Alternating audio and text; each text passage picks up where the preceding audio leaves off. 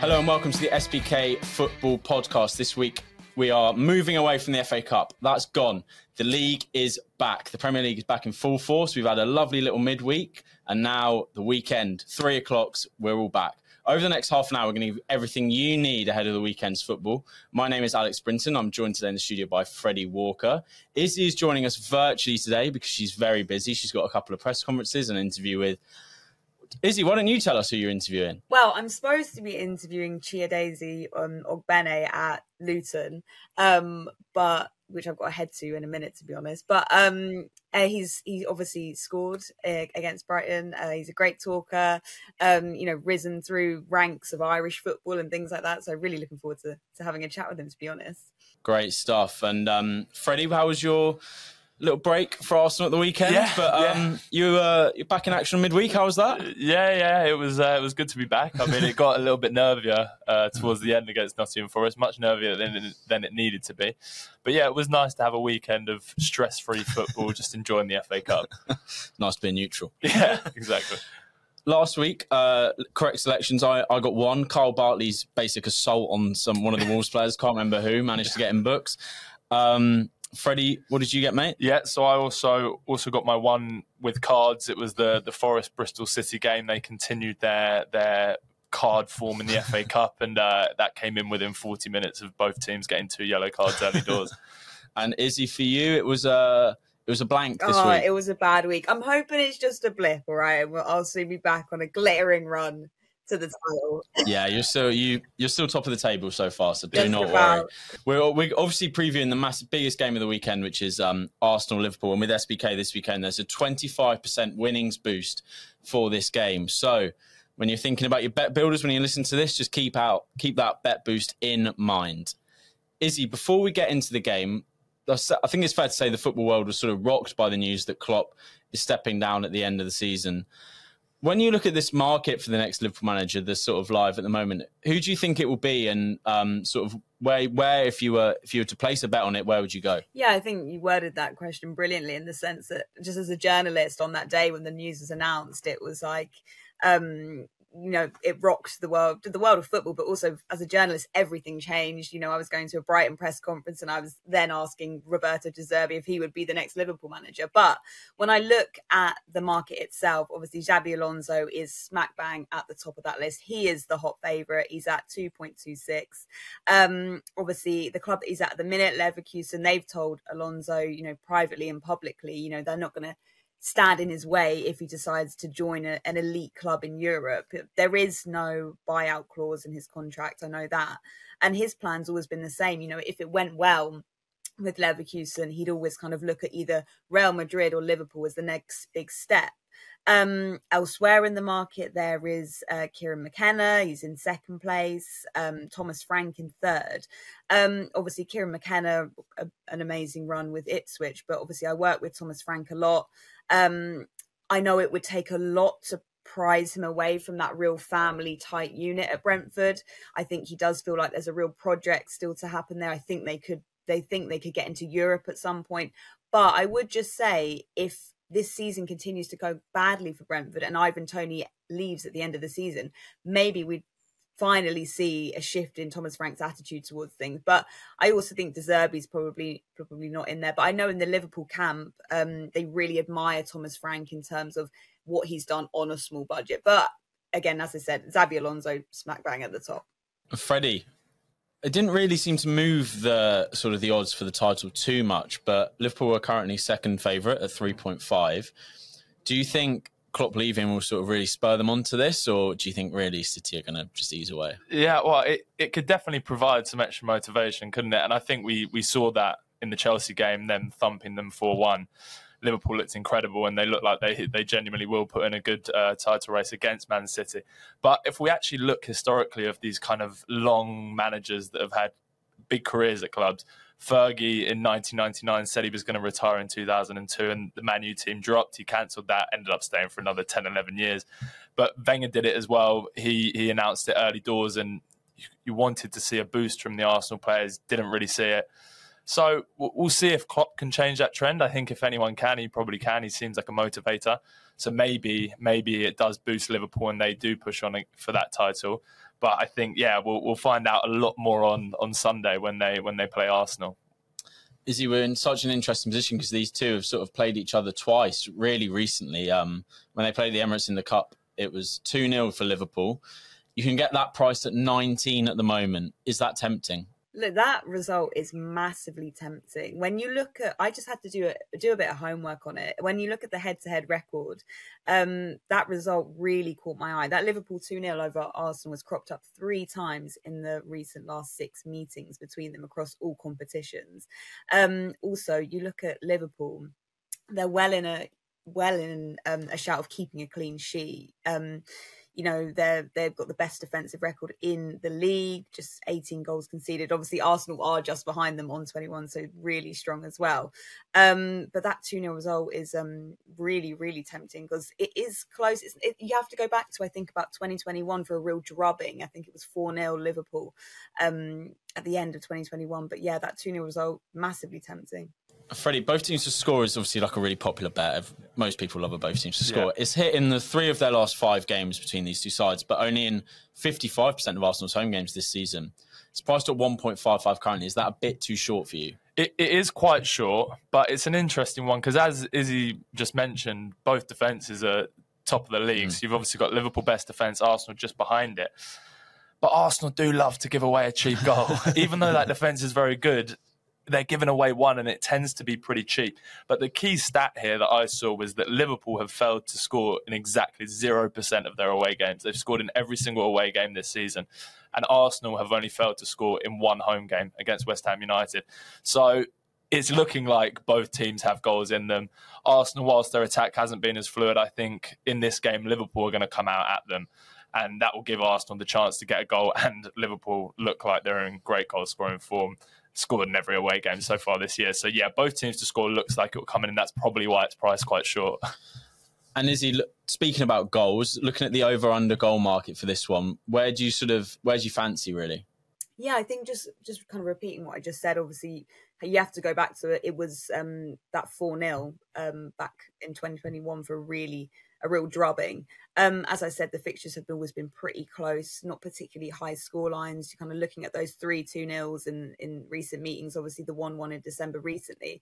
And actually, when I did my homework on the head-to-heads, the most common result of the matches between these two sides when Arsenal are playing at home is a 1-1. 7 of those matches have ended in that result. So I was looking at the under 2.5 goals, which is at 2.3 on SBK, because I was kind of looking at the overs and it was just coming up a little bit short. So that really took my fancy.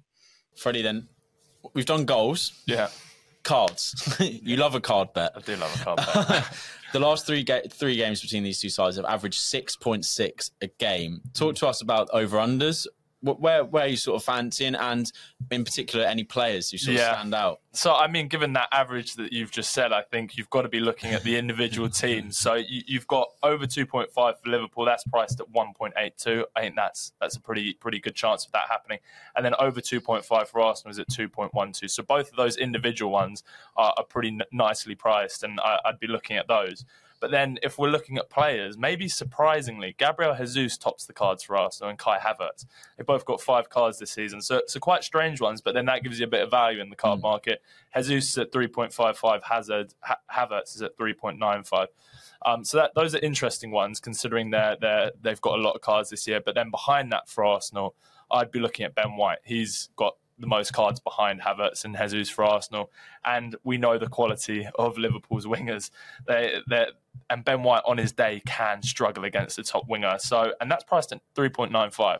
So I fancy that one with Ben White. And then on the Liverpool side, there's maybe another conversation to be had of what Klopp's going to do with the Conor Bradley-Trent situation, because he was so good against Chelsea, Conor Bradley, and has been since he's come into the team. But Trent has the most cards for Liverpool this season, and given his historical form against Martinelli, I think that could be a tough battle for him at the Emirates. So that's priced at 3.35. So I'd be looking at Trent from a Liverpool perspective as well. Very interesting. And in terms of goal scorers, Izzy, Arsenal's front three, I don't think Freddie will mind me saying this, haven't been quite as fluent as they were last year, and they haven't quite been as consistent with their goals. when you look at the goals market just for the home team, like who is it that jumps out to you? 100% Bukayo Saka to score at any time. It was a nice 3.55 on SBK, which I was pretty pleased with, to be honest. He's obviously the club's top scorer with 10 goals. Obviously scored what proved to be, I guess, the winning goal against Nottingham Forest last time out. Well, he's picked up his form, and I think that game showed it. And the point I want to make is he's a big game player. He turns up again. He's kind of got this reputation of being of playing so well against the big six. He's scored against all big six teams in the last, I think, 2 seasons. He's scored against them all. So I've really tipped him to turn up in this one for sure. Freddie, I know you won't want to think about this, but for Liverpool, who are you looking at? I mean, Salah's absence is obviously massive, but it really doesn't seem to have slowed them down. So who are you looking at? Wow, there's a lot to be looking at here, but I think there's one man that loves the Emirates more than most, and that is Diogo Jota. He's priced at 3.85 to score at any time on SBK, which I think is a good price. And he's scored 4 at the Emirates in his visits there. So he's always a pain for Arsenal, and he's going to have to be someone that they really look out for and deal with, because he's in good goal scoring form as well. He's got 4 in his last 3 starts, goal against Chelsea as well, and looking very dangerous. A little bit of an outsider on the goal scoring market for Liverpool, I'd say, is Curtis Jones at 8.2. So massive price anytime goal scorer, and he's got 3 in his last 6 starts. So I think that's decent coming in from midfield. I think that could be a decent shout as well. So those would be my 2 that I'd be looking at. Very good. And is he looking at the assist market? Who's taking your eye on that? I feel like I'm banging the Saka drum this week, but it's got to be Saka again, and also Núñez. It's an interesting kind of battle between the 2 in terms of assists. Obviously, in that Liverpool win over Chelsea, Núñez got his 11th assist for Liverpool across all competitions. And when you look at it, it's only Saka who has, with 12, who has more assists. So between those 2 for sure. I couldn't quite see the odds on SBK on that one, but yeah, those 2 names for sure. Cool. And Freddie, so we've had a big chat about this match, and remember, 25% boost on SBK for this one, for your bet builders. Where do you think is the best place you can find value for this one? So I've gone for a bit of a rogue one here, market, but bear with me. So I've gone for the highest scoring half to be the second half at 2.06. So Arsenal in second halves this season are outscoring opponents 28-12. So that's a total of 40 goals in second halves compared to 25 goals in first halves. And Liverpool, they're very similar. They're outscoring the opposition in second halves 32-8. And then, again, that's a total of 40 goals, but compared to 30 goals in the first half. So both teams are really scoring a lot more goals in the second half than they are in the first. And I think, considering this is quite a big game for both, it's going to be a bit cagey at the beginning. And first half might be quite slow. Arsenal have looked pretty slow in first halves, whether they just kind of stay solid and play the ball in front of Liverpool for ages. I think that's the way it will go. So I think the second half will be when this game really comes to life. And Izzy, the same question to you. Right. I feel like I'm being kind of bold with it, but also completing a bit of a Saka hat trick. So hear me out. I've gone in for him to score first, 8.2, because it was just in terms of, I believe he is like the best winger, one of the best wingers in the world right now, has 23 goal contributions this season. Obviously, that's the most between the 2 sides on the pitch. You know, it's more than stars at the likes of Bayern Munich, Real Madrid and Barcelona. And he's currently averaging a goal involvement every 103 minutes. Also, just more productive than a lot of the forwards and the players on the pitch, I believe. Obviously, Núñez, again, that kind of battle just below him on 21 goal contributions, but Saka to score first for sure. Fair enough. So it's Bukayo Saka loving over there. Yeah, banging the drum. I hope that doesn't come back to bite me. And now we're going to move on to our other bets for the weekend. Just to keep you all aware, there's a free bet builder on SBK for Everton v Spurs, which is the early kickoff on Saturday. And there's also another 25% boost for the blockbuster fixture on Saturday night of Aston Villa v Sheffield United. Can't wait for that one. Izzy, what is your best bet of the weekend? Again, I've kind of veered away from the Premier League and even the Championship on this one. I've gone for Leyton Orient to beat Carlisle in League One. That is at 1.69. Just because I want to give our listeners a bit of insight into, you know, some really great bets they can do away from the Premier League, maybe teams they don't know and watch as much, but some really great bets that you can get. Leyton Orient have gone 6 games without a loss, and they've made their home a fortress. It's at home. They haven't even conceded a goal in 3 of their last home games.